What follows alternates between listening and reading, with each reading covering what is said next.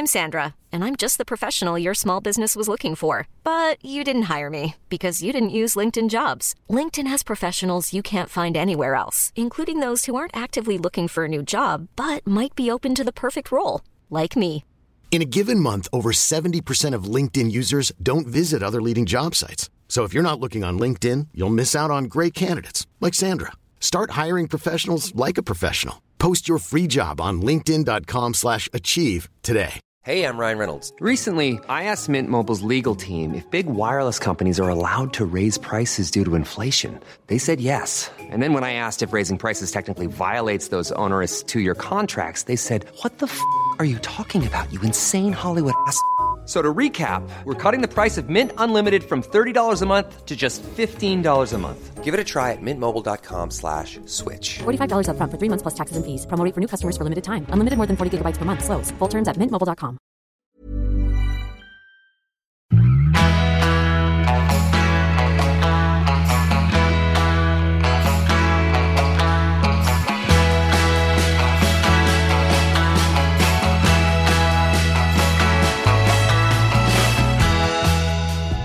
Det är fredag och det är dags för ett nytt avsnitt av Träningspodden. Det är avsnitt nummer 177. Jag som pratar nu heter Lovisa Sandström, jobbar med träning och min poddpartner och författarkollega är tv-programledaren Jessica Almenäs. Jessica, du bidrar med mycket elitmotionärstänk när det gäller Träningspodden och jag får liksom komma lite grann från sidan med mina erfarenheter och kunskap, så möts vi på en hyfsat rimlig nivå som passar de flesta som vill träna. Ja, det tycker jag att vi gör. Så låter det i alla fall när vi får feedback från våra lyssnare. Som att det tilltalar väldigt många på olika nivåer, vilket är kul. Ja, allt från maraton till 5 kilometer, från 75 kilo i bänk så småningom till att träna med kroppsvikt hemma på gräsmattan. Precis, och till vardagsmotion och allt vad det heter. Yoga får vi med också. Ja.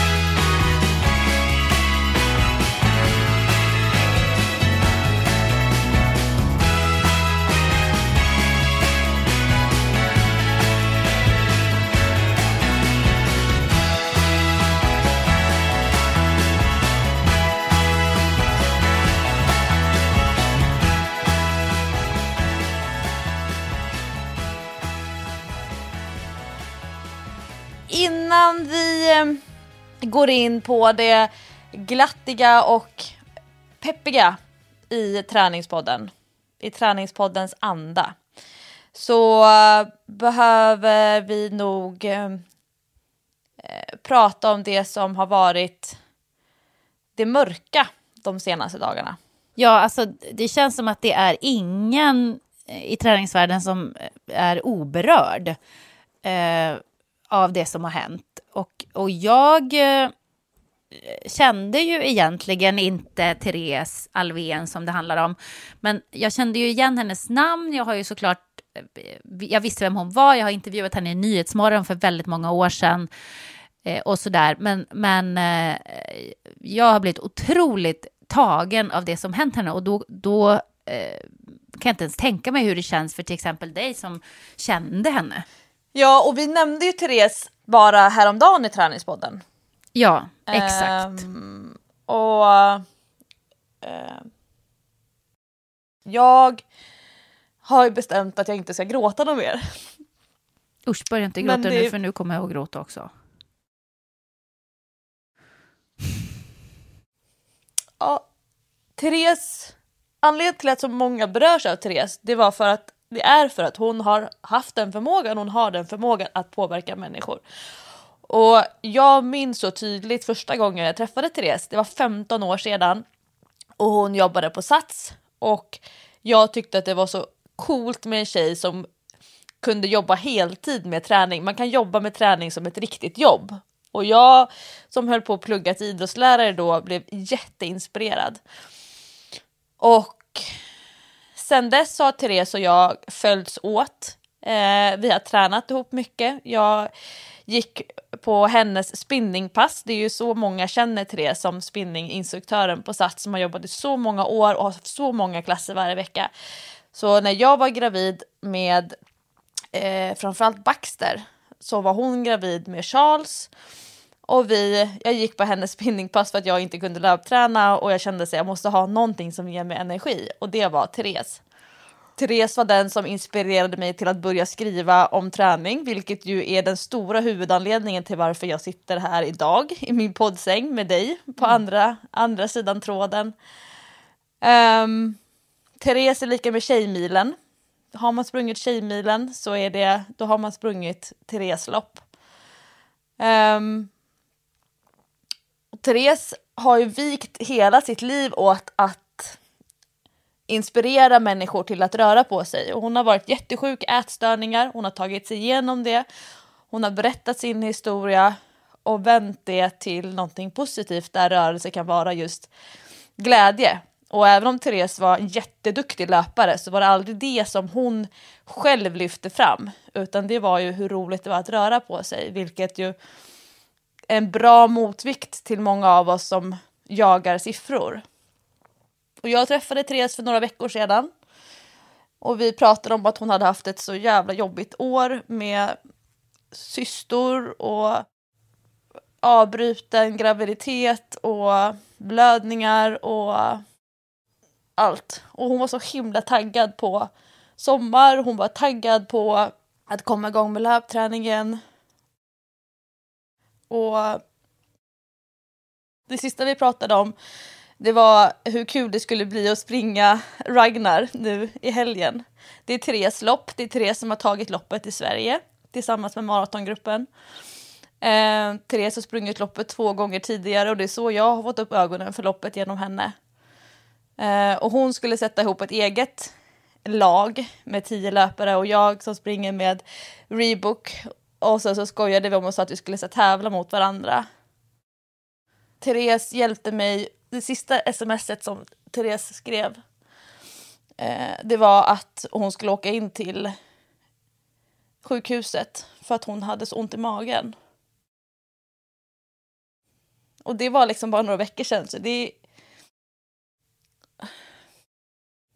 är fruktansvärt sorgligt.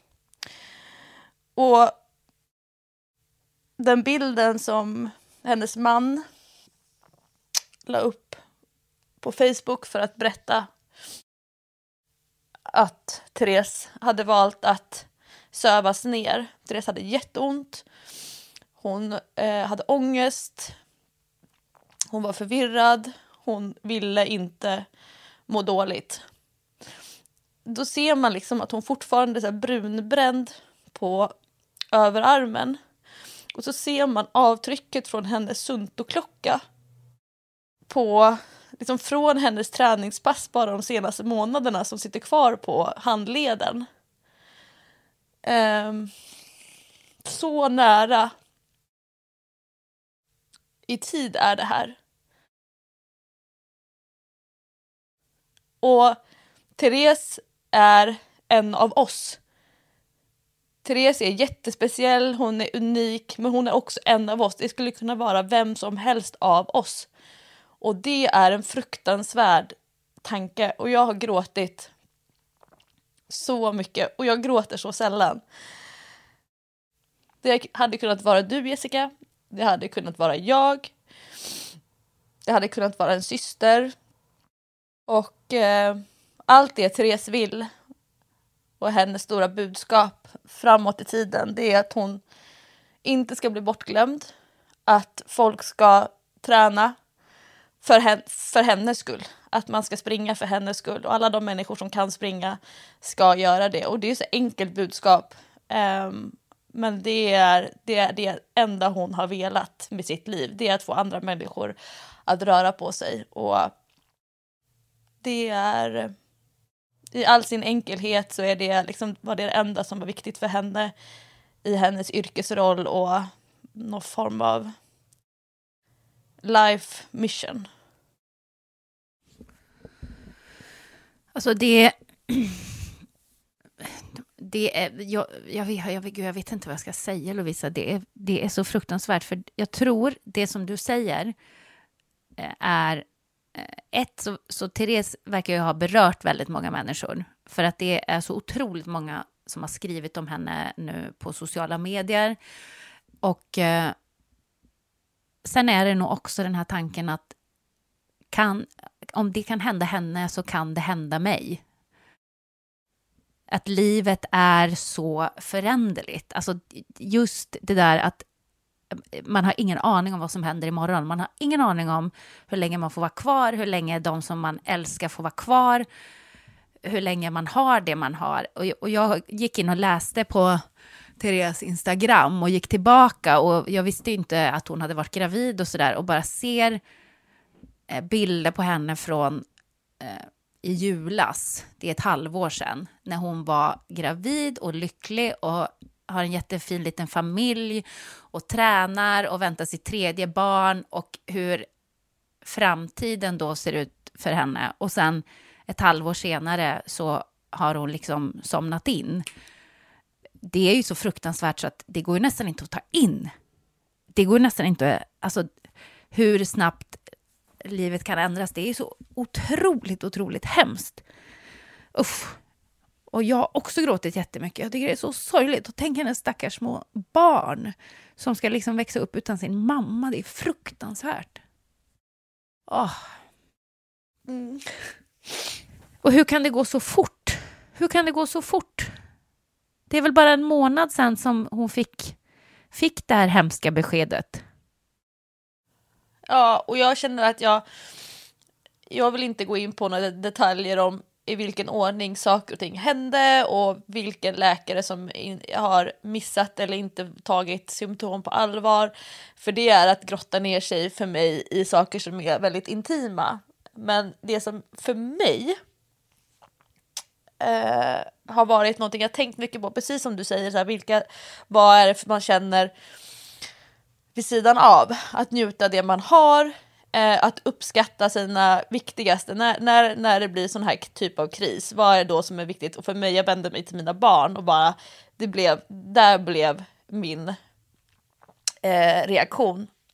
Men det som har varit viktigt för mig och som jag känner att jag vill lyfta fram, det är att Therese är inte lika med cancer. Therese är liv. Therese är rörelseglädje. Therese är energi och Therese är närvaro.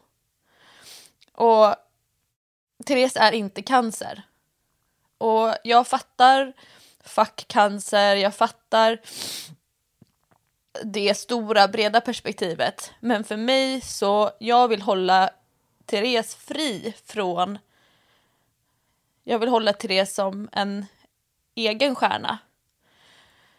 För hon har ingenting med det att göra. Det är liksom, hon är inte en av många för mig, utan hon ska få vara fri och egen och inte kopplas ihop med en väldigt stor mängd människor som alla drabbas av cancer. För mig så är varje människa en egen människa. Och det har jag inte tänkt på tidigare. Det här är första gången som död inträffar så nära mig när det inte är på grund av ålder. Och därför så är Therese. Och med det sagt, att låta Therese fortsätta få vara en träningsinspiratör. Hon var ju spark i baken. Hon var spark i baken för väldigt många människor. Och Therese behöver inte vara synonymt med cancer. Det är jätteviktigt för mig och min relation till Therese. Med det sagt, det Therese själv har önskat, det är att samla in pengar till Cancerfonden. Och det finns en insamling på Cancerfonden. Man kan söka på Spring för Therese. Om det är så att man vill följa Therese önskan. Det tycker jag att man ska göra. Verkligen. Ja, så jävla deppigt. Ja, det är fan fruktansvärt. Är det. Det är jävligt deppigt. Så är det så att man är ute och springer nu, då kan man tillägna den löpturen till Therese. Och är det så att man funderar på, ska jag ut och springa idag?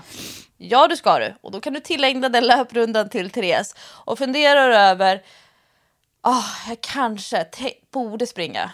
Ja, spring för Therese skull. För Therese kan inte springa mer. Usch, det är så hemskt. Ska vi gå vidare på något sätt? Ja, men hur då? Jag har sprungit för Therese. Vad sprang du? Jag sprang beep-test och typ led. Det var fruktansvärt. Och det var skitdåligt. Och jag var jättemissnöjd. Men du... Och så tänkte jag, vilken tur att jag kan springa. Vilken tur att jag kan springa. Och sen så bara kände jag, fy fan, varför springer jag för? Ja, men du valde ju också kanske den värsta dagen att springa beep-test på. Hur tänkte du ens där, Lovisa? Alltså det var ju 700 grader varmt när du sprang beep-test. Jag har ju inte riktigt utvecklat konsekvenstänk. Jag har ju fastnat i någon sån där 12-årings konsekvensanalytiska förmåga. Nej, men jag berättade i träningspodden för 2 veckor sedan om att jag hade bestämt mig för att göra ett riktigt konditionstest. Inte ett konditionstest på labb med mask eller på löpan, utan jag ville göra sån där gammal hederligt grisigt beep-test. Och anledningen till varför jag skulle göra ett beep-test är för att jag har gjort det ganska många gånger tidigare. Jag gjorde det i framförallt högstadiet och sen har jag gjort det i gymnasiet. Men jag kan inte minnas att jag har gjort det efter. Jo, gud, undrar om inte vi gjorde det på uttagningarna till gladiatorerna också. Det måste vi ha gjort. Ja, jag tror banne med att vi gjorde beep-test då också.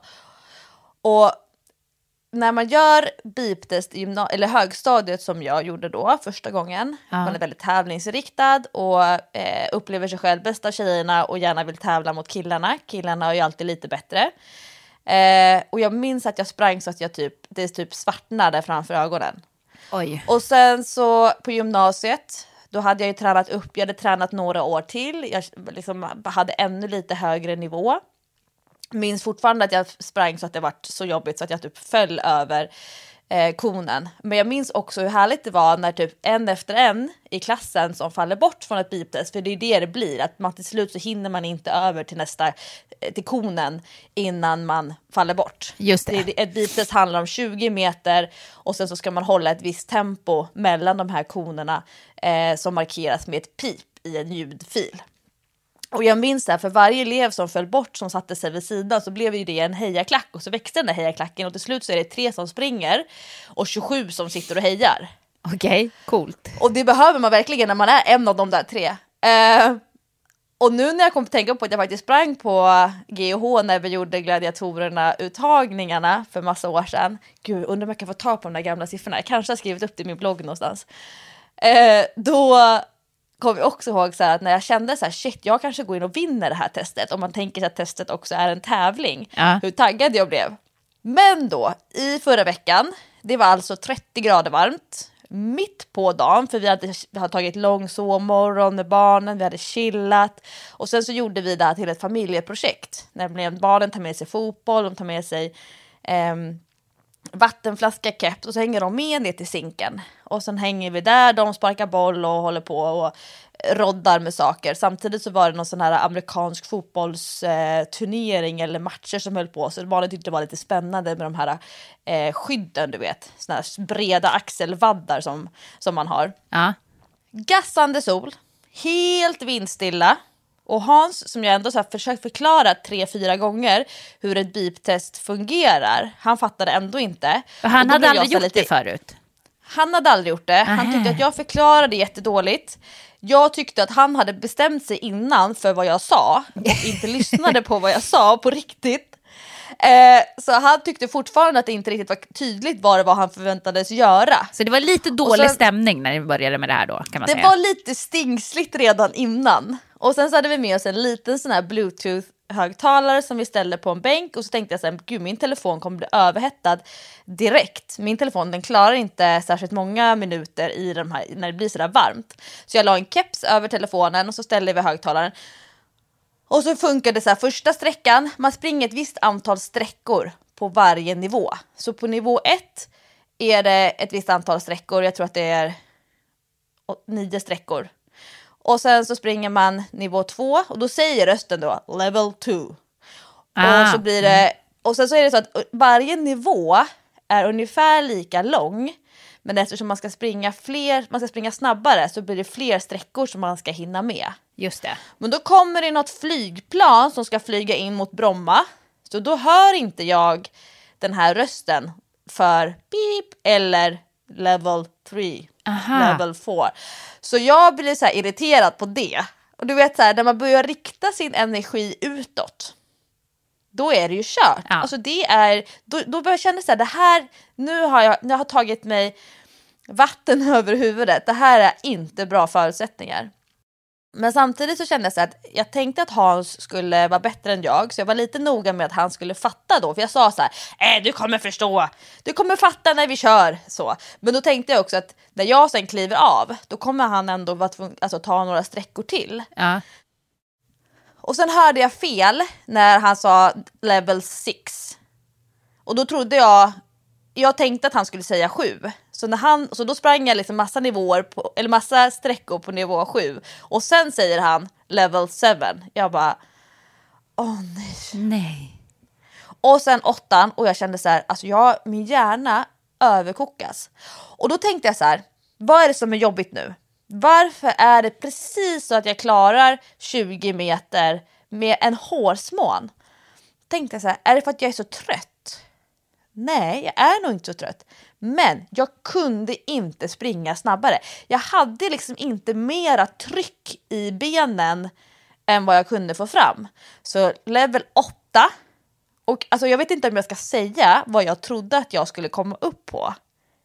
Ska jag säga vad jag hade för... Vad ditt mål var, alltså, eller din plan? Det var ju roligt att vi pratade om det här med självförtroende förra veckans avsnitt av Träningspodden. Och du känner ju mig ganska väl, Jessica, med det här laget. Ja.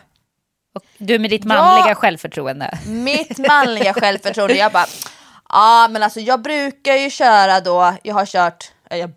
Alltså vi snackar då alltså 8 år sedan tydligen. Jag har varit uppe på 12, jag har varit uppe på 13 och jag har varit uppe på 14. Alltså då är man på 14, då är man så fruktansvärt bra. Ja. Jag bara, men 11 måste jag ändå komma över. Level 8 säger han. Och jag tänker så här, herregud, jag måste springa så snabbt för att hinna över. Så sträcka 1, sträcka 2.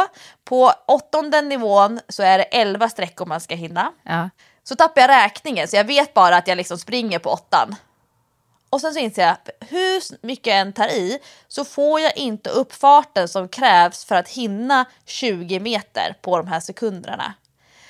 Så när jag kliver av, då är det inte så att jag är det tröttaste jag kan bli. Utan det är helt enkelt så, jag kan inte springa så snabbt som testet kräver. Och då måste jag fortsätta lyssna nu, eftersom jag inte visste vart jag var någonstans på level 8. Så måste jag lyssna, och då säger han 3 sträckor, 3 pip till. Så jag kommer alltså upp till nivå 8, sträcka 8. Och jag bara, what? Det är nog fel på det här. Det var fel på ljudtestet, eller ljudklippet. Jag har nog haft för hög hastighet på så snabb uppspolning. Som när Hans, min man, lyssnar på oss i Träningspodden, då lyssnar han på 1,5 i fart för han tycker att vi pratar så långsamt. Långsamt? Han måste vara den enda som tycker att vi pratar långsamt. Ja, han brukar säga, jag är inte riktigt i målgruppen, Lovisa. Nej. Men så jag började utvärdera vilket fel det var på testet. Och sen tänkte jag så här, okej, Lovisa. Om jag nu hade varit coach åt mig själv, vad hade jag sagt då? Om jag nu hade svarat på en lyssnarfråga i Träningspodden från en person som presterar mycket sämre än vad man hade trott på beep-testet, vad hade jag gett för feedback då? Så nu ska jag göra om testet om 6 veckor. Jag får inte testa mig däremellan. Jag får inte så här spontanköra. Jag fick fastställt exakt det jag hade misstänkt. Nämligen min uthållighet. Inga problem. Jag kan springa 4 mil. Min explosivitet. Inga problem. Jag har enorm explosiv förmåga. Både i gymmet och de riktigt korta, snabba löpningen. Men när jag kommer upp i snabbhet under lite längre tid, då är jag körd. Jag måste träna mer specifikt på den förmågan. Så det här testet fastställde mina misstankar, men min första reaktion, det var inte att vända mig inåt till mig själv, utan det var att vända mig utåt. Så jag kände att jag lärde mig mer om mig själv än att fastställa vad jag behöver träna på konditionsmässigt. Jag lärde mig massa grejer om hur mitt psyke funkar. Men det var ju såklart svindåliga förutsättningar för en maximal prestation. Men också väldigt intressant med tanke på vad vi pratade förra veckan, att din första tanke ändå var, det måste varit något fel på testet. Alltså, men du vet, när jag skulle springa mitt första Stockholm Marathon, och där, nu kommer det faktiskt kopplingen till Therese Alvén, för att hon var faktiskt en av dem som, eller hon var den som bara, ja men Lovisa, det är klart du kan springa. Det är klart du kan springa. Hon var den som så här peppade mig så här, men helt oförberedd. Ja, jag fixar. Men då jag tittade på min GPS-klocka, för då hade jag sprungit med satellitmottagningen igång hela tiden. Då hade jag ju sprungit om det var 600 meter för långt. Alltså jag hade sprungit typ 42,8 kilometer. Aha. Istället för 42,2. Och jag sprang på 4 timmar och 2 minuter. Mm. Och du vet ju min hjärna då. Ja, då började du direkt tänka. Om jag hade sprungit rätt, om jag inte hade tagit ut svängarna i kurvorna och hållit på och slingrat mig fram mot sidan och försöka springa om folk och så här, då hade jag fått rätt på min klocka i distans och då hade jag sprungit under 4 timmar. Så då började jag så här, ja egentligen så sprang jag 42 kilometer under 4 timmar. Nej men alltså jag är så ful på sådana där grejer. Så manipulativ mot mig själv. Jag skulle aldrig säga rakt till andra så här att egentligen sprang jag under 4 timmar men jag sprang för långt. Det gör jag inte, men jag säger det till mig själv. Att så här, för att göra mig själv lindra smärtan lite. Ändå så roligt att, att du efter loppet bara egentligen sprang jag under 4. Väldigt. Men det är väl lite grann klassiker med människor som avrundar uppåt. Typ man har sprungit 9,4 kilometer och så blev det en mil. Och så kollar man på klockan. 52 minuter på milen. Eller att man avrundar neråt. Man springer på 1:03. Då är milen under timmen. Ungefär. Ish. Man bara, nej, inte riktigt va. Men okej, om du vill känna och tänka så är det fine. För då får man sitta lite grann på sig och inte gå ut och vara så här internetpolis och liksom hur banan kontrollmätt, när startade du klockan? Har du kollat hur GPS-signalerna har sett ut om man pluppar upp dem så här att minut för minut, eller alltså hur ofta man har begärt in signaler till klockan via satelliterna. Så kanske man ser så här att vissa pace är så här extremt snabba eller extremt långsamma, och då vet man ju att klockan har ballat ur lite grann. Till exempel Årstaviken runt, som är min favoritrunda här inne i stan. Alltså vi är väldigt många som på våra rundor runt Årstaviken, alla har tagit en sväng ut i sjön och sen tillbaka upp på elljusspåret. Alltså, och vet man att man har varit ute i sjön enligt kartan, då vet man att klockan inte har gått riktigt rätt. Man får ta det med en nypa salt. Ja, men exakt. Jessica, från mitt beep-test där då, som ju inte var någon trevlig upplevelse, men nyttig, till dina 100 pass innan midsommar. Det kändes som att du var lite stressad och forcerad senast vi pratade i Träningspodden. Ja, stressad är jag nog fortfarande. För då hade jag ju gjort 81 pass. Och nu ska vi se, hur många har jag gjort nu? Vi poddade i onsdags, va? Ja, dagen innan 6 juni. Just det, dagen innan 6 juli. Då gjorde ju jag ett pass den dagen. Då var jag väl ute och sprang eller yogade jag. Jag gjorde i alla fall någonting direkt efter att vi hade poddat. Jag tror att jag yogade kanske. Jo, jag gjorde ett pass då. Så då har jag 82. Torsdag 6 juli, då var vi iväg. och grejade på. Då spelade jag i och för sig basket och handboll med Patrik och Jack och Dylan. Det får nog nästan räknas som ett pass, för vi var rejält svettiga. Så det blir nog ett pass till. Då är det 83. Och sen fredagen, då hade jag en riktigt aktiv dag. Då cyklade jag och Dylan till stallet. Sen red vi 1 timme. Hopplektion. Och sen cyklade vi hem. Och sen hade vi basketlektion som jag var med på. Hans basketträning. Så då... Plus att jag yogade på dagen. Vänta nu, det här blev mycket. Det får nästan räknas som 3 pass. Du är som jag nu, Jessica. Nu börjar det. Ja, men det får nästan räknas som 3 pass. Jag gjorde ju faktiskt ett ridpass. Man får räkna snällt. Ja, ett basketpass och sen en yoga. Det blir 3 pass, baske mig. Ja, då har jag 5 pass där till. Det blir 86. Och sen lördag, vad gjorde jag på lördagen? Då yogade jag 87. Och igår... Då var jag ute och sprang för Therese, fast jag egentligen hade väldigt ont i min häl. Men jag fick ihop kanske 3 kilometer, så det var inte långt. Men hälen klarade inte mer tyvärr. Och sen körde jag lite yoga på det, så det slog vi ihop till 1 pass. Så det blev 88 pass har jag gjort. 88 pass, ja, men då har jag 12 kvar. Jag kan klara det. Det känns ändå som jag kan klara det. Ja! Eller hur? Du får köra för Therese. Ja, jag ska verkligen det. Jag tänkte verkligen på det när jag stack ut och sprang, fast jag kände ju nästan vid första steget så här, aj, det här gör väldigt ont i min häl. Men jag lunkade runt Stora Mossens IP ändå på löparbanan för att spara fötterna lite grann, så att jag fick ihop några kilometer, för jag kände verkligen att jag ville verkligen göra det, för jag blev så himla berörd av det som jag läste av henne och kände så här, att jag ville göra något i hennes anda. Inte bara sitta liksom och deppa och vara ledsen och tycka att livet är för jävligt. Utan att man gjorde någonting som hon hade väl gillat att man gjorde. Så, lite så kände jag. Men 2 följdfrågor, Jessica. Jag ställer båda frågorna och sen så kan vi, får du välja. 1. Skador i kroppen. Frågetecken, utropstecken. Berätta. Och nummer 2. Hoppträning med Dylan. Alltså menar vi alltså då över hinder?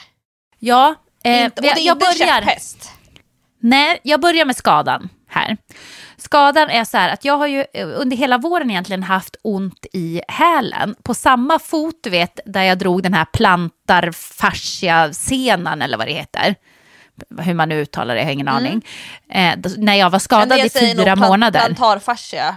Plantarfascia eller vad fan det nu heter.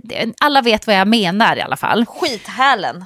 Ja, precis. Och då hade jag ju ont under foten. För jag hade ju dragit senan under foten. Nu har jag ju ont i hälen, runt hälen och upp mot hälsenan. Så på ett helt annat ställe. Men det är fortfarande samma skithäl. Och det går ganska bra när jag är barfota. Alltså jag har inget problem med det när jag yogar och bara går runt och så här. Det är inga problem överhuvudtaget.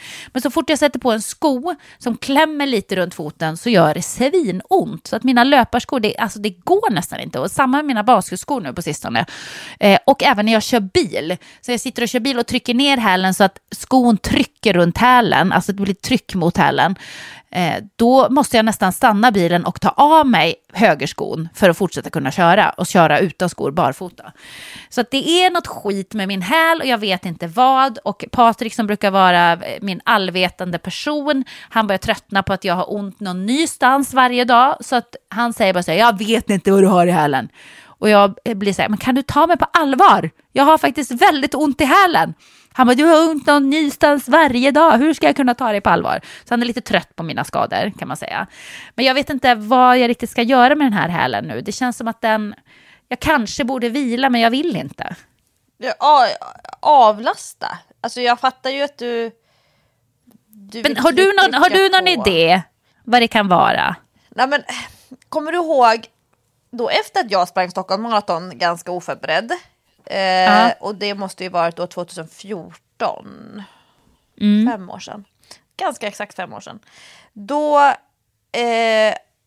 fortsatte jag springa efter maraton. Jag var så nästan så här hög på löparlivet. Jag har sprungit ett maraton och jag var så motiverad till att löpträna. Så jag fortsatte springa. Jag transportsprang ganska mycket, vilket innebar att jag fick liksom sprang mycket på asfalt. Jag sprang till och från ställen så här, alltså egentligen så här väldigt klämkäckt och hurtigt och nästan att jag stör mig lite grann på mig själv. Men sen åkte vi till Skåne och jag kände så här, att det liksom stramade lite grann under foten. Och sen så åkte vi till Skåne och jag fortsatte löpträna och då var min transportlöpning ofta så att vi packade in hela familjen i bilen och sen så när vi var på Österlen, det är ju ganska långa sträckor, så ska man till havet då måste man ändå sitta i bilen i alla fall 20-25 minuter. Och då släppte de av mig sen när det var typ 5 kilometer kvar till stranden. Och då ska man ju springa mot trafiken, så jag sprang på vänster sida. Och så på de här landsvägarna så blir det ofta som att liksom vägen blir som en vad heter en sån här båge, som en dome, en half dome, att den liksom blir i mitten på vägen är högst upp där mittlinjerna är och sen så lutar det ner och sen tar asfalten slut och sen blir det lite så här jord eller grusmarginal och sen kommer åken. Och då växlade jag mellan att springa ute i liksom grusjorddelen, särskilt när det kommer trafik, och att springa då där det lutar lite grann, så att det var hela tiden lite snett för fötterna. Och när man springer på snett underlag då blir det lite mer belastning på ena sidan, den som är högre upp då. Ja. Och det började som en liten stram känsla och sen blev det en kraftig träningsvärk i vaden. Och sen var det som att den här träningsvärken i vaden, den rann ner genom hälsenan, in under hälen. Och sen så satte den sig verkligen mitt emellan hälen och den främre delen av trampdynan. Och jag tåhävde, jag stretchade, jag gjorde så här gummibands... vad ska man säga? Om man tänker sig att man ska skopa upp någonting ur en skål med foten, att man liksom sveper foten längs med botten på en skål. Nu sitter jag verkligen både med fot och hand och liksom illustrerar här hur jag gjorde. Jag jobbade med tåspridningar, tåknip. Alltså jag gjorde verkligen allt. Mycket så här fotcirklar och grejer.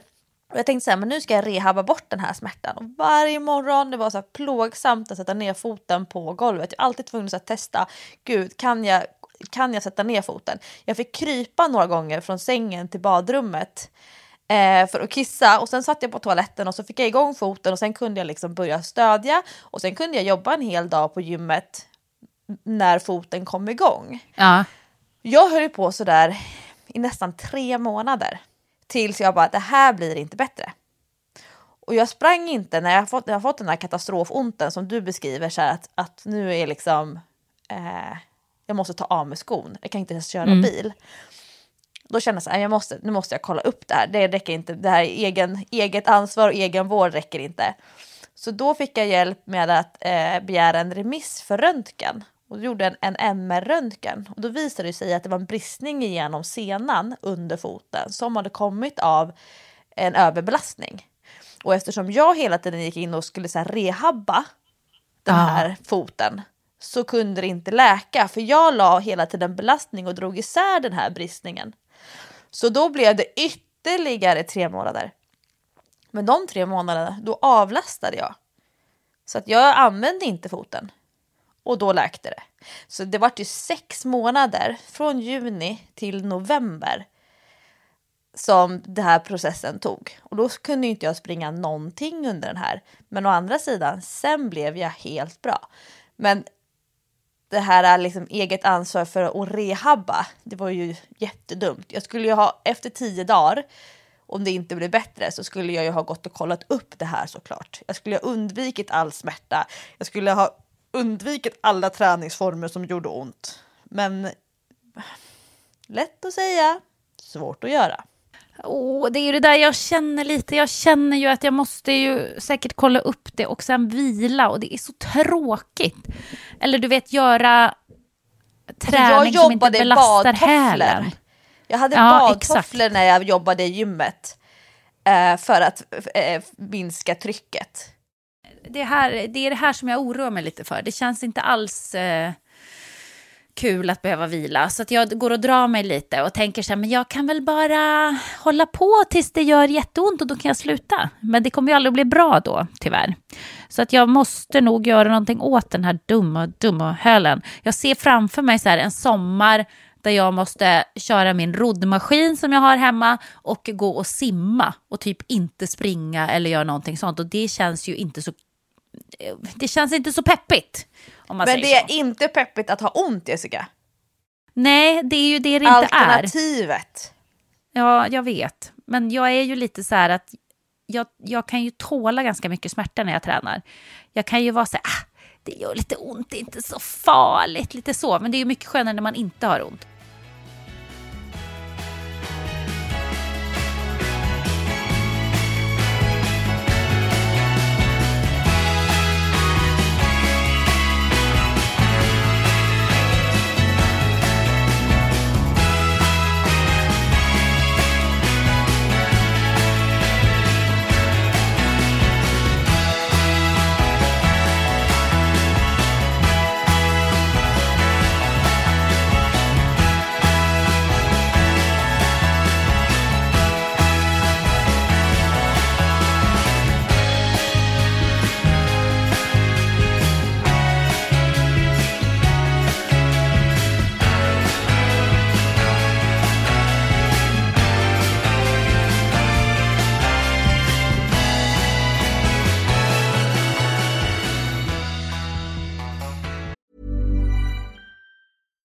Hi, I'm Daniel, founder of Pretty Litter. Cats and cat owners deserve better than any old-fashioned litter. That's why I teamed up with scientists and veterinarians to create Pretty Litter. Its innovative crystal formula has superior odor control and weighs up to 80% less than clay litter.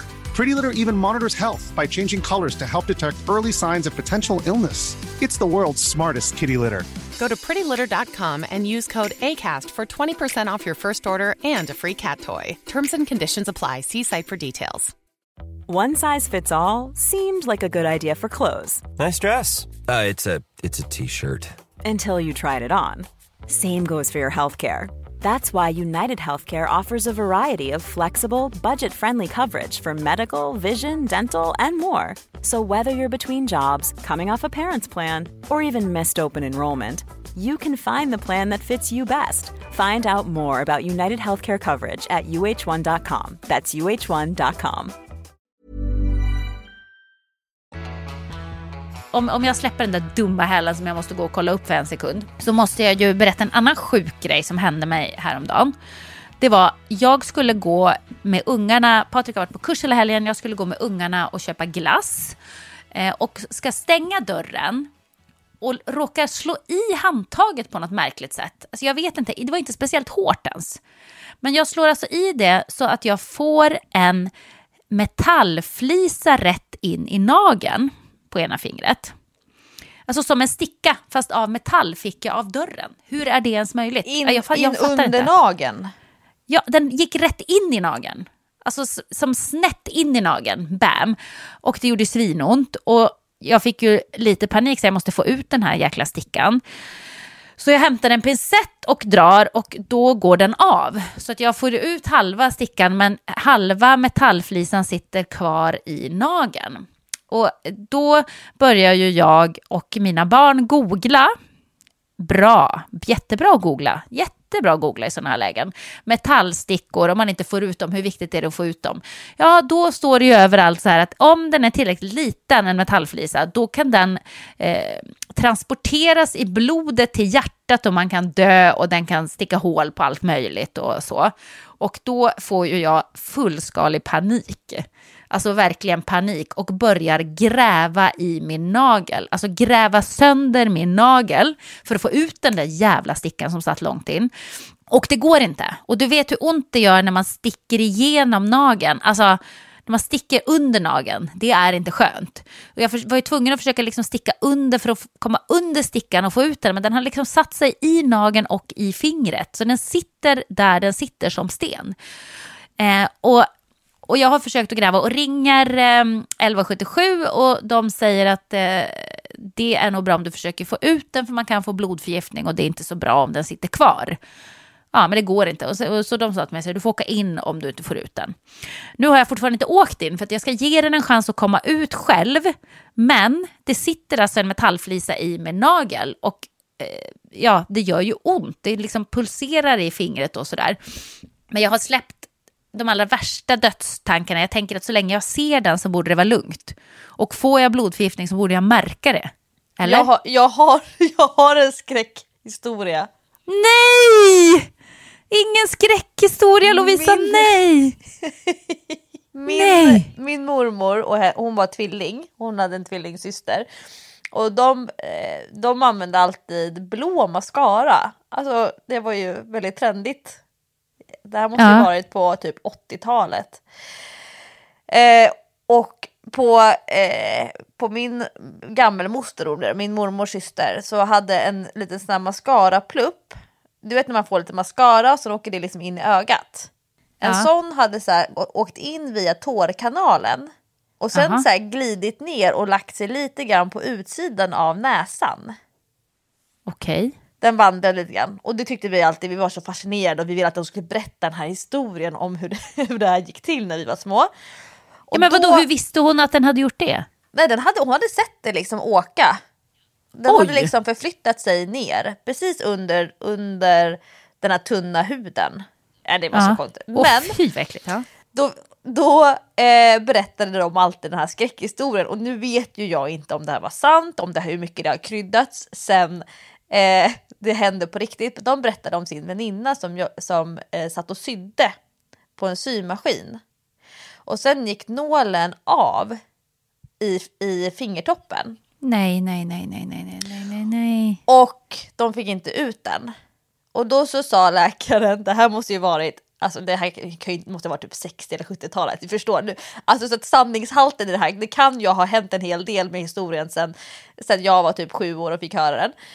Då åkte nålen in och de sa så här, nej men kroppen kommer själv att stöta ut den. Åh gud, ångesten. Ja. Men den gick och den vandrade och då gick den ut igenom andra armen. Så den kom ut. Det började liksom puta lite grann på fingertoppen på andra handen. Och sen äckligt. kom den ut. Så den hade liksom gått igenom hela överkroppen. Jättekonstigt. Men alltså det här var ju vad vi fick höra av mormor och Monica. Men jag vet, alltså vi var så fascinerade.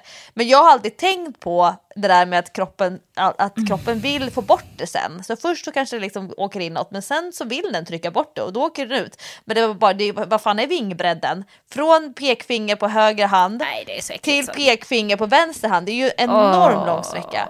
Det är så äckligt. Men respekt för småsår. Respekt för småsår i värme och dessutom när man tränar. Det ska man ha. Nej, men vad ska jag göra nu då? Nu får jag panik. Måste jag åka in nu? För jag gruvar mig för att det kommer att göra jävligt ont när de ska ta bort den. Jag gruvar mig nog fruktansvärt att åka in och göra det. Just nu tänker jag så här. Nageln växer ju. När nageln växer så borde den ju till slut komma ut med nageln. Eller måste jag åka och ta bort den? Nu fick jag panik. Jag hade bokat en tid på vårdcentralen för att få ut den. Men jag är lite orolig över när det bultar och värker och blir sådär rött och pumpande.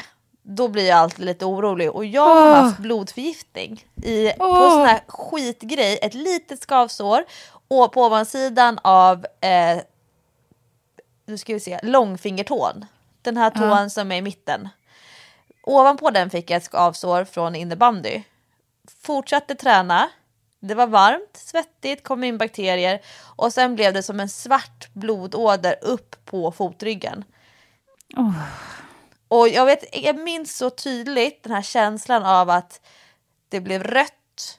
Det spred sig, det pulserade och bultade. Så jag är så nojig med såna här små sår. Och min kollega, idag, hon har gått runt med ett tejpat finger. Hon ramlade av en SUP-bräda när hon var på Rhodos på träningsresa. Och så slog hon i lillfinger, så en liten skitsak. Och hon bara, det gör jädrigt ont. Så hon försökte så här, greppa skivstången. Och då visade det sig att hon hade slagit av då det som, alltså den här sträckfunktionen i lillfingret. Så hon kunde liksom inte sträcka det, utan fingret bara drar ihop sig. Och då tejpade hon det så att, tillsammans med det andra fingret. Så att lillfingret och ringfingret får höra ihop. Och sen att det för att hålla det sträckt tills det läker. Ja. Och det ledbandet. Och sen har hon då fått en infektion i det lilla såret som blev när hon slog i fingret. Så nu äter hon penicillin och har fått tejpa om fingret och försöka lufta det här. Och när man, alltså hur kul är det när man jobbar med träning? Äta penicillin för att inte få ännu värre. Så att jag tycker man ska ha respekt för småsår. Om vårdguiden har sagt att du ska ta tag i det, då ska man lyssna på det. Nej, då måste jag göra det. Shit, jag tänker bara så här, de kommer att tycka att jag är en idiot som kommer in. Alltså den är väldigt liten. Det är en pytteliten flisa, men man ser den med blotta ögat. Men den är väldigt, väldigt liten. Jag tänker de kommer att tycka att jag är en sån jävla idiot som kommer in och ska ta bort det där. Alltså, hur ska de ens få bort det? De måste ju slita bort nageln. Jag har ingen props, men jag vill bara i all välmening. Jag tycker man ska ha respekt för småsår när man tränar mycket och svettas och har den här aktiva livsstilen. Det är en sak om man bara ligger på soffan och slappar, men om man faktiskt är ute mycket och svettas och dessutom har småbarn med bakterier och så här, jag vet inte, det var mitt råd i alla fall. Men måste jag. Då går vi tillbaka till hästhoppningen. Kan jag släppa det här nu? Ja, du släpper det, men du tar tag i det när vi har stängt av podden. Ja, bra. Hästhoppningen, ja. Jo, det var så här att Dylan rider i samma grupp som Sofie Sarenbrants dotter. Vet du vem Sofie Sarenbrant är? Författaren. Jag höll på att säga skräckförfattare, men hon är väl snarare deckarförfattare. Deckarförfattare. Hon skriver ju i Stockholms miljö. Det är ju väldigt fascinerande att läsa hennes böcker, för att man vet ju precis var allting är. Hon bor ju själv i Bromma, vi bor ganska nära varandra. Så att hennes senaste bok handlar just om, utspelar sig till stora delar i Bromma, vilket var väldigt spännande. Och hon har skrivit en annan bok, heter Den andra andningen, som handlar om Kungsholmen runt. Nej, det är ju Stockholm Marathon. Är det? Är det inte Kungsholmen runt? Nej, men gud, det är hur har jag fått för mig det? Ja, men det händer något på Kungsholmen i alla fall. Men det är på Kungsholmen som det är ett mord. Då träffade jag Sofie första gången, för då gjorde vi ett lanseringsevent när den boken skulle släppas med löpning i. Ja, men alltså den är ju så bra. Jag gillar Sarenbrants böcker. Det är på riktigt. Och jag älskar ju Stockholms skildringar. Men jag med, jag tycker att det är superfascinerande. Och hon springer ju själv också, och ganska bra. Fast då säger till mig så här, nej men jag är så otränad nu, så ser jag hennes tider som hon lägger upp som hon springer på. Det är ju bra tid, hon har ju ganska hög kilometertid och sådär. Hon åkte väl till New York för att springa New York Marathon förra året, i november. Exakt. Precis. Men hon är ju så här sportig och håller igång. Och hur som helst så rider ju då... Rör på sig lite grann. Hon rör på sig en hel del. Hon är precis som jag, en Brommafru som rör på sig lite grann. Men i alla fall, våra barn rider då tillsammans. Så att hon föreslog till mig, för hon rider själv också. Hon går på sån här vuxenridning på morgnarna på Äppelvikens ridklubb, som jag har tänkt länge nu att jag ska börja gå på, men inte riktigt tagit tag i. Lite grann som en basketen, att det tog lång tid innan jag tog tag i det. Men i alla fall så frågade hon mig om inte vi skulle boka en hopplektion, en privatlektion tillsammans med våra barn. Och det tyckte jag lät jättekul. Så lyckades vi hitta en dag när alla kunde. Och Dylan hade studiedag så att han kunde vara ledig från skolan och så. Så det var ju helt perfekt. Och det var i fredags när det var så otroligt varmt i Stockholm. Alltså det var ju nästan 30 grader varmt. Strålande sol, och det var extremt svettigt att rida, kan jag säga. Alltså det bara rann av mig. Jag tror jag gick ner 2 kilo i svett på den ridlektionen. Det var så jobbigt och så svettigt. Men det var så himla kul att göra den grejen ihop med barnen. Då hade vi en ridlärare som hette Maria, polis. Som var jätteduktig. Heter hon Maria Polis eller är hon polis? Nej, hon är polis. Maria Polis? Nej, hon är polis och heter Maria. Ja, och då får man redan där, man kommer in med gratis cred bara genom att vara polis ju. tycker ju du och jag. Verkligen, men lite så här auktoritet och tydlig i sina instruktioner och lyckades hålla det ändå på en bra nivå för både oss och barnen. För både Sofie och jag har ju ridit lite mer än våra barn. De är jätteduktiga, men vi har ju lite mer ridvana. Så hade vi helt enkelt en hopplektion. Vi hoppade bana över hinder. Och det gick jättebra för alla 4 och det var så kul och ungarna var så peppiga. Dylan är så gullig. Han peppade hennes dotter Kenza så här, kom igen Kenza, bra Kenza. Och han peppade mig också så här, bra mamma, snyggt mamma. Så här gulligt. Det var jättemysigt att göra en sån grej med sina barn. Och jag kände att det är ju sånt som jag skulle vilja inspirera till. Kanske inte just att man måste ta en privatlektion i ridning för det är ju dyrt. Men att man hittar på grejer, aktiviteter som man faktiskt kan göra med familjen eller med ett barn. Det är också kul att göra det med ett barn bara, för det barn känner sig ju väldigt utvalt. Och att man får liksom en egen grej som man gör tillsammans. Det här är våran grej. Det är väldigt kul och roligt sätt att röra på sig också. Och idag har jag som träningsvärk. Och det här var i fredags, idag är det måndag. Jag har som träningsvärk i hela kroppen så att jag knappt kan gå upp för en trappa. Så det känns ju att det var ett tag sedan jag red. Jag har inte ridit sedan i julas. Men väldigt kul. Otroligt roligt faktiskt. Men blir du sugen på att rida mer och att prioritera den träningen? Eller känner du mer så här, det här får vara lite som en cherry on top? Nej, jag blir sugen på att rida mer. Jag önskar att jag hann med mer saker. Varför hinner man inte med allt? Jag skulle verkligen vilja rida varje vecka. Men det inser jag ju någonstans att det är helt omöjligt. Det kommer jag inte att hinna.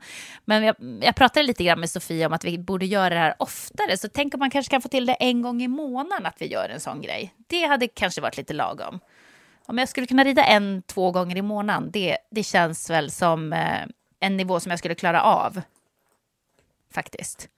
Hur gör man med hästar när man bokar sådär? Alltså, får man låna från typ en ridskola eller kommer man med en egen häst? För jag vet ju att framförallt Dylan är väl sugen på, han vill väl att ni ska ha en häst?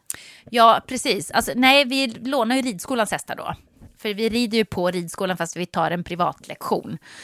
Så att jag red ju en häst som jag inte har ridit på innan och Dylan red på sin favoritponny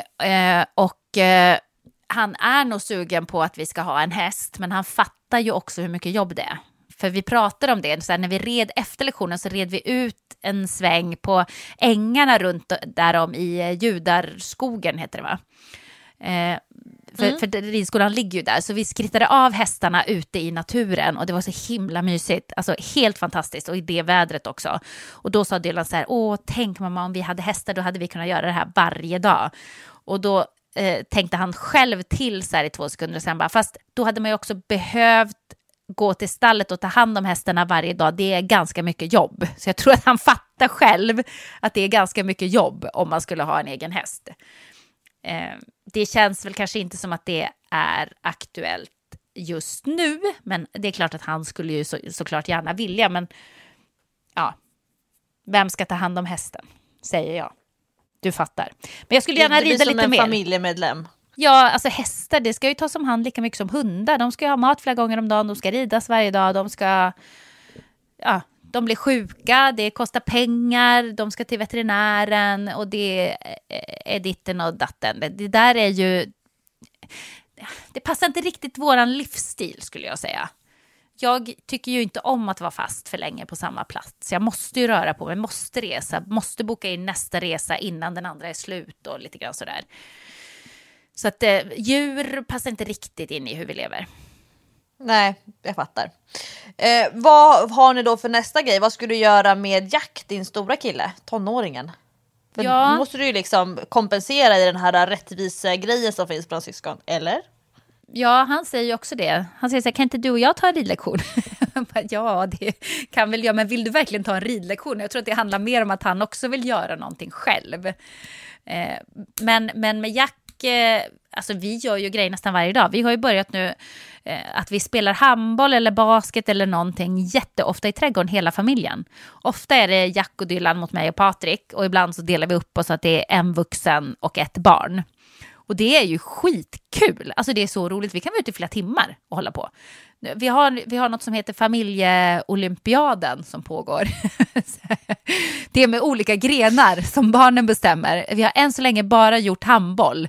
Vilket Patrik och jag vann efter 3 perioder med kanske 1 mål. Det var väldigt, väldigt jämnt. Så att det är faktiskt ett kul projekt som vi håller på med. Men annars så får jag väl ta med Jack på någon idrott. För det gillar ju han mycket. Han vill ju helst av allt gå på NBA-match. Det är ju lite svårt kanske att göra i Sverige. men någon gång ska vi göra det. Men jag fick upp reklam att man kunde köpa fotbollsbiljetter till typ 2 engelska lag som ska mötas på Friends Arena i sommar. Tyvärr så krockade det med någonting Baxter skulle göra. Jag tror att det krockade med hans kollo. Men det tänkte jag säga, kul när det är internationell fotboll, som om man är liksom, om man gillar fotboll. Jag själv är kanske inte jättesugen, men det hade jag tänkt så här, som en kul grej där man faktiskt kan plocka med sig det enda barnet som tycker att sånt är roligt. Ja, vi har ju sett några sådana matcher på Friends faktiskt. För man har den fördelen när man jobbar på kanal 5, att om kanal 5 sänder någon sån här match så får man biljetter, vilket är skitbra. Och då brukar jag se till att ta med Jack, även om jag själv, alltså fotboll är inte min favoritsport, det är det inte. Jag ser ju när landslaget spelar och sådär, men det ska ju mycket till för att jag skulle gå på en match i Allsvenskan. Det skulle jag nog inte göra, tror jag inte. Men det är kul att kunna ta med honom på det, för han uppskattar ju det väldigt mycket och tycker att det är kul. Och så brukar jag försöka få till så att man kan ta med någon av hans kompisar också. För då blir det ju ännu roligare. Då har ju han någon att dela det med på lite annan nivå, om man säger. Det brukar vara uppskattat. Apropå fotboll så drar ju fotbolls-VM igång nu strax. Precis. För damerna. Det är redan igång. Sverige börjar imorgon. Eller det har ju redan varit när ni hör det här. På tisdag alltså, den här veckan. Ja, men just det. Och jag läste ett så himla intressant initiativ som jag faktiskt vill tipsa om. Och det handlar om, och det har ju varit mycket uppmärksamhet kring det, just skillnaden mellan kvinnlig och manlig fotbollsspel på elitnivå. Skillnaden i löner, till och med om du spelar på allra högsta nivån i de bästa ligorna, så är det fortfarande knappt så att du kan försörja dig som fotbollsspelare om du är dam. Medans för män, alltså du har så mycket pengar så att du kommer inte ens kunna göra av med dem på en livstid. Jag såg någon siffra om att, och det här vet jag att vi gjorde så här egna empiriska studier på när jag pluggade på GH, skillnaden i dels hur mycket utrymme kvinnliga idrottare får i media jämfört med manliga, men också hur, om det är en kvinnlig idrottare, vad man då lägger fokus på. Till exempel, och nu tror jag vet att det har blivit lite bättre, men vi öppnade och läste igenom en så här dagstidning och så deras sportbilaga, och så när det var typ då 20% utrymme för kvinnor, 80% för män, och av de här 20% när det var så här intervjuer och liknande, då var det så mycket fokus på, det blev nästan som så här, men gud, är det här typ, driver de med oss nu? Fokus på hur viktig pappan har varit för den här tjejens idrottande, hur viktig den här manliga tränaren har varit för att kunna utvecklas och bla bla bla. Inte det här som idag är mycket mer fokus på Charlotte Kallas pannben, att det är mer de här personliga egenskaperna och inte alla de här männen runt omkring som har sett till att den här kvinnan har kunnat bli elitidrottare. Förstår du vad jag menar? Och då har man satt ihop ett initiativ till att faktiskt då lyfta fram de här kvinnliga fotbollsspelarna under fotbolls-VM. Och dels att det är alltså den här synlighet för kvinnligt fotbollsspelande eller fotbollsspelande eller turneringar där kvinnor spelar. Att synlighet är grundläggande för att damfotboll ska kunna professionaliseras och få bättre förutsättningar. Så att för att det ska kunna bli mer jämställt i fotboll i Sverige så behöver damfotboll få synas mer. Och i det här initiativet som man har gjort nu, då har man tagit fram 3 stycken tips. Så här, vanliga grejer, eller inte ovanliga grejer som vi vanliga människor kan hjälpa till med för att öka synligheten för damfotboll. Och jag tyckte att det här var så bra, enkla grejer, så att jag hänger gärna på och delar vidare. Och nummer 1 då, det är att man ska titta på matcherna och berätta att man gör det.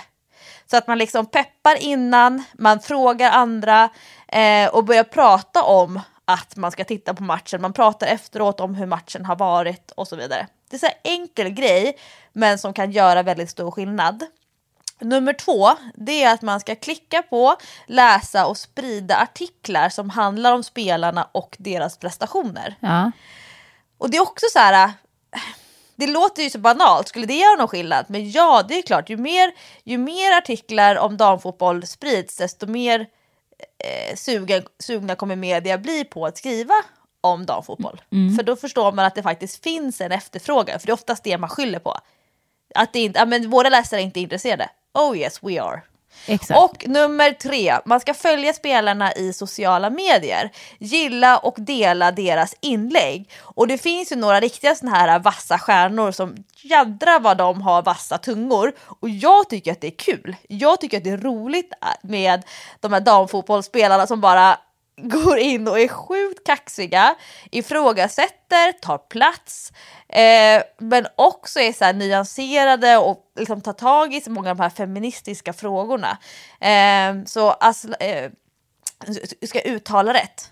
Du som är sportjournalist, Jessica. Kosovare Asllani. Kosovare Asllani och Seger. Alltså så coola tjejer. Så det kan jag verkligen tipsa om. Leta upp de här svenska landslagsspelarna på sociala medier och börja följa, kommentera. För de är en väldigt viktig del av det som du och jag står för när det handlar om träningsfeminism. Att faktiskt få träna och sporta, idrotta på samma villkor. Att damfotboll inte är ett sämre alternativ än en vanlig fotboll som männen håller på med. Och det är väl bra att tjejerna får spela lite grann också. Utan tvärtom, det här handlar om elitidrott. Ja, precis. Och grejen är, det ligger ju väldigt mycket i det du säger, för att, men det finns också en poäng i det som sportjournalisterna ofta då inom situationstecken skyller på.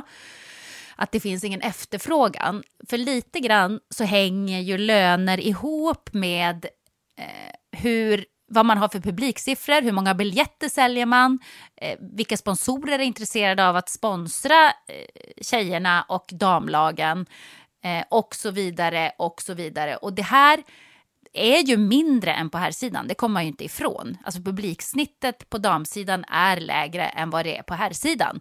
Det är ju en viktig faktor. Och sponsorerna är inte lika intresserade. Och då kan man fråga sig, varför är de inte det? Ja, det kanske är för att det är mycket mindre synlighet. Man kanske inte vet lika mycket om de här spelarna. Man ser dem inte lika mycket i medierna och sånt. Och det här blir ju en cirkel på något sätt. Så någonstans måste man ju sparka igång den här grejen. Sparka igång hjulet och få det att börja rulla lite snabbare. För det är ju först då som lönerna kommer att kunna utvecklas.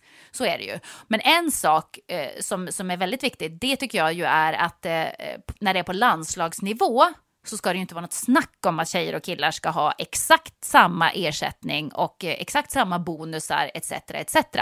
Därför att då handlar det ju om någonting helt annat. Då representerar man Sverige och där lägger man ner exakt lika mycket jobb oavsett om man är kille eller tjej. Och där ska det ju inte handla om sponsorer och sålda biljettpriser. Förstår du vad jag menar? Skillnaden lite grann. Har du koll på hur stora skillnader det är i ersättning? Jag vet ju att det finns en provisionsdel som handlar om hur långt man når i en turnering. Men sen finns det ju också den här ersättningen som man får av att dyka upp, av att vara med och delta. Alltså, har du någon koll på hur stora skillnader det är? Nej, jag är inte insatt tyvärr i exakta ersättningarna. Men jag vet att även på handbollssidan så har det ju varit väldigt mycket rabalder om att tjejerna ska ha samma ersättning. Där tror jag faktiskt att de har fått det när det gäller landslagsspel. Jag ska inte säga helt säkert, för jag är inte 100. Och jag vet inte exakt hur det är på fotbollssidan. Men så ser det ut i många förbund, tyvärr, att tjejerna får mindre. Men då kan man ju också, jag tror att du och jag har pratat om det här förut. Har inte vi pratat om det här med till exempel med längdskidåkning? Jo, vi har också pratat om det med att många landslagsidrottare som håller på med de här idrotterna som inte får synlighet, eller då i fallet damidrottare, när de är lediga från sina jobb för att vara med på landslagsuppdrag så går de back. Ja. Därför att landslagsuppdraget i sig ger inte samma ersättning som lönen per dag när man arbetar. Och man kanske arbetar som PT, man kanske arbetar som idrottslärare. Många jobbar ju inom skolan för att det är bra arbetstider och lätt att kombinera med sin idrott. Men många är ju också kvar i skolan. Alltså att helt enkelt det lättaste är att plugga. Så man får pluggar för att kunna satsa på sin idrott parallellt. Men tänk vad många manliga elitidrottare som väldigt tidigt får så pass mycket pengar och ersättning för sin idrott att de helt enkelt inte behöver ens gå klart gymnasiet. Man får ganska tidigt prispengar eller ersättningar. Och jag tror det är ganska stor skillnad på det jämfört med till exempel USA. Jag lyssnade på en jätteintressant intervju som handlade om collegeidrott. Och de här stipendierna som många duktiga unga idrottarna får. Och det blir en möjlighet till att plugga vidare. Man skulle inte ha råd med college om man inte var duktig på sin idrott. Så de som behålls kvar i den akademiska världen medan man i Sverige i många idrotter lämnar den akademiska världen så tidigt som möjligt för att kunna satsa på sin idrott. Och de som fortsätter plugga, det kanske är just för att de inte får pengar någon annanstans ifrån. Precis. Men det man ska komma ihåg är att det är ju heller ingen självklarhet att man ska kunna leva på sin idrott. Om man tittar till exempel på ett herrlag som Hammarby handboll.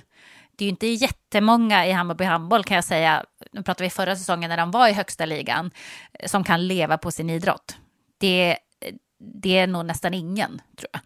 Utan de flesta har jobb vid sidan om eller pluggar vid sidan om och får CSN och grejer. Så att det låter som att det ska kunna vara ett välbetalt yrke att hålla på med idrott. Men i de allra flesta fall så är inte det ett välbetalt yrke. Det ska man bara komma ihåg. Men när vi är uppe på landslagsnivå så är det ju inget snack om saken att där ska ju förutsättningarna vara jämlika och exakt likadana. Men det är en komplicerad fråga det här. Det är ju lätt att bara säga så här, tjejerna ska ha lika mycket som Zlatan. Men det funkar inte riktigt. Det är inte riktigt så enkelt. Är det inte? Jag var tvungen att kolla upp just det där med lite siffror. Kommer du ihåg när Jimmy Durmaz var ju uppe och fick väldigt mycket uppmärksamhet efter fotboll, eller under snarare fotbolls-VM, när det blev den här näthatstrolls det var ju så smutsigt på sociala medier. Och hela landslaget ställde sig bakom honom. Och han gick ju ut med förra veckan att han väljer att skänka sin EM-kvalbonus till damfotbollen. Det är ju skitcoolt. Och då står det de gjorde en global löneenkät 2017 som visar att lönen för spelarna i damallsvenskan bara var 1/9 av herrarnas, trots att serien då rankades som världens 9:e bäst betalda för damidrottare. Ja. Och för första gången någonsin får de damklubbar som skickat spelare till VM nu ersättning av FIFA. Men kompensationen är hela 30 gånger mindre än den som herrklubbarna fick förra året under VM i Ryssland. 30 gånger mindre. Ja, det är ju såklart anmärkningsvärt. Det är det ju verkligen. Ja. Men jag tyckte de här 3 grejerna är bra. Titta på matcherna, prata om matcherna, klicka på, läs och dela artiklar om fotbolls-VM. Och nummer 3, följ de här damfotbollsspelarna på sociala medier. Jag skulle vilja säga bara fotbollsspelare. Men för att markera då vad det egentligen kärnfrågan är. Damfotbollsspelarna i sociala medier. Likea, kommentera och i träningsfeministisk anda helt enkelt sprida massa fotboll under den här sommaren. Ja, men precis, för det är ju där som förändringen kommer att komma. Det är ju synligheten som kommer att driva de andra frågorna framåt. Lite så är det ju faktiskt. För att sponsorer vill ju också synas, till exempel. Om man ska gå in och sponsra så vill man ju liksom ha... man vill ju att en spelare ska ha många följare på sociala medier, att man syns där, att man syns i tv, att matcherna är tv-sända och så vidare, att det skrivs om dem, att man ser bilder på sina spelare i tidningarna. Alltså förstår du vad jag menar? Så att det är ju en jättebra start att man verkligen tänker på att göra det. Att tala om att man tittar på matcherna och vad man tycker om det, snacka om det, precis som man hade gjort om det hade varit herrarna som spelade fotbolls-VM. Och det är ju alla vi som skapar efterfrågan. Det är ingen annan som kommer skapa en efterfrågan om inte vi tar tag i det. Exakt. Och det är ju det som är nyckeln. Ja, och Jessica, när du och jag hörs nästa vecka i ett nytt avsnitt av Träningspodden, då har jag ju sprungit Ragnar Run Relay. Åh, vad kul! Ja, 2 dagar, en natt, en stafett. Vi är 10 personer i vårt lag och vi har 2 stycken vans som vi delar med. Så det är 5 löpare i ena bilen och sen är det 5 löpare i andra bilen. Och sen åker man då alltså mellan 8 och... Ja, det är 8 kilometer tror jag den kortaste sträckan är. Och sen är det liksom några kilometer över 10. Totalt sett springer varje löpare ungefär 3 mil uppdelat på 3 sträckor. Så om det är någonting man vill ha och tänka på under helgen, om man känner att man vill ha lite pepp och hjälp med träningsmotivation, då kan man tänka på mig som är ute och springer mitt i natten. Vi ska ta oss då från Mariefred via Eskilstuna till Drottningholm. Och jag kan lugna alla er oroliga Träningspodden-lyssnare som hört av sig och är upprörda. Lovisa, du måste läsa på vad det här loppet innebär. Det är en sån lång lista. Race Bible, det är verkligen en bibel. Men jag kan lugna er med 1, jag har läst på nu. Och 2, jag har ju svinbra lagledare i Johanna Svicka bland annat, som styr upp så att jag bara kan liksom glida in och göra mitt bästa. Så i sann Träningspodden anda tillsammans med då Therese Alvén. Det här var hennes lopp. Hon tog det till Sverige. Hon har sprungit 2 gånger förut och har verkligen peppat oss att vi ska hänga på Ragnar. Så jag kommer springa för Therese i helgen och det hoppas att det är fler som gör det på sina håll. Ja, vad fint. Det tror jag verkligen att hon hade uppskattat jättemycket. Och jag ser jättemycket fram emot att höra om det här speciella loppet. Det är ju, verkar ju vara en otrolig upplevelse. Therese sa till mig att det roliga är inte att springa. Man vill vara kvar i bilen. Man vill liksom hänga med alla människor. Sen att nu måste man ut och springa lite grann. Och det är ju märkligt, för annars när det är ett lopp, då är det ju loppet som är roligt. Men Therese, hon sa till mig att Lovisa, ni kommer ha så roligt i bilen. Så att om det är någonting jag ska fokusera på, då är det att njuta av att Therese har sagt att man ska ha roligt i bilen. Men det är också väldigt kul ändå, Lovisa, att våra lyssnare är så oroliga för dig. Sen du missade startplatsen i ditt förra lopp som du sprang. Och bara, du måste läsa på. Läs på nu. Ja, jag sa ju till och med fel stad för platsen där vi skulle starta nu för Ragnar. Du måste vara lite förberedd den här gången. Jag ska lugna er med att det kommer lösa sig. Den här helgen var fruktansvärd. Jag har hulkgråtit. Men nu har jag bestämt mig för att jag inte ska gråta mer. Det kom lite bakslag när vi började prata om Therese. Men nu ska jag vända det här till någonting gott. Jag ska fortsätta jobba med de frågor som Therese ju har varit tidig och kanske först med i Sverige. Så jag har ju fått extra motivation till att fortsätta inspirera. För det var det Therese ville. Att vi i träningsbranschen skulle inspirera människor till att röra på sig. Så att jag har fått liksom en ny kraft av Therese. Och det är väl det enda som om man inte är religiös. Jag förstår att man blir religiös när man är med om såna här saker vid sidan av. Men när man inte är religiös, då i alla fall för mig så har tanken på vad Therese har bidragit med hittills och var jag kan ta vid och fortsätta lyfta fram blivit viktigt. Ja, det är ju väldigt fint. Ja, och alla kan.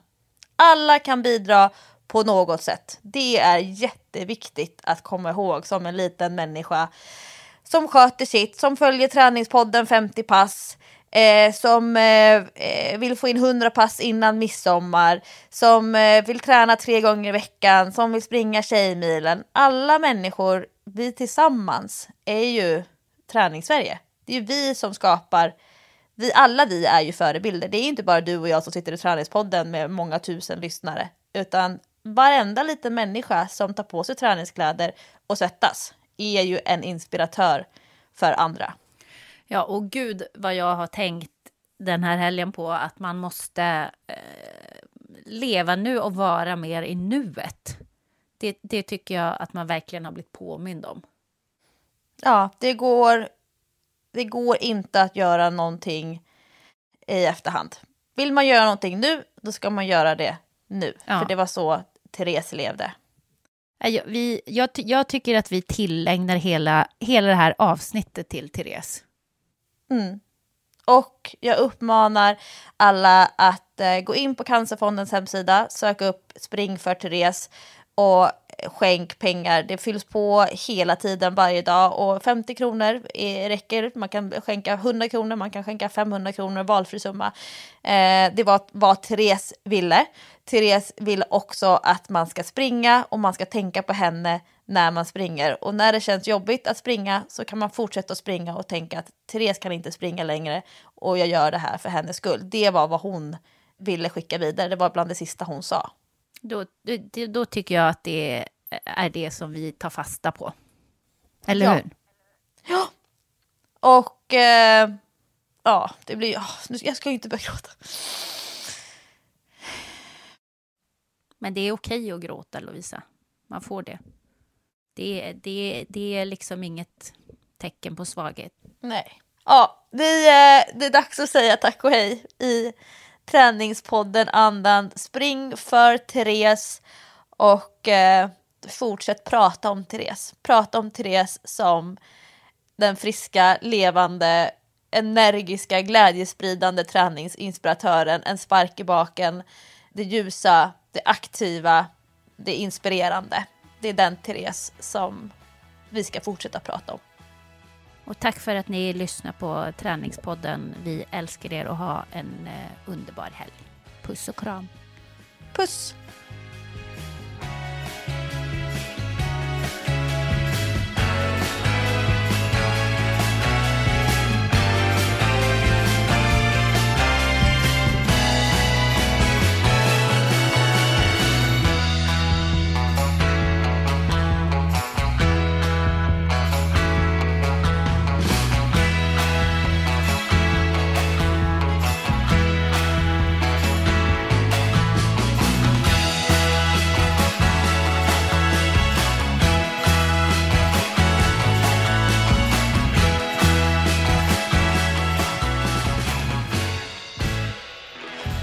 Träningspodden produceras av Sandström Group.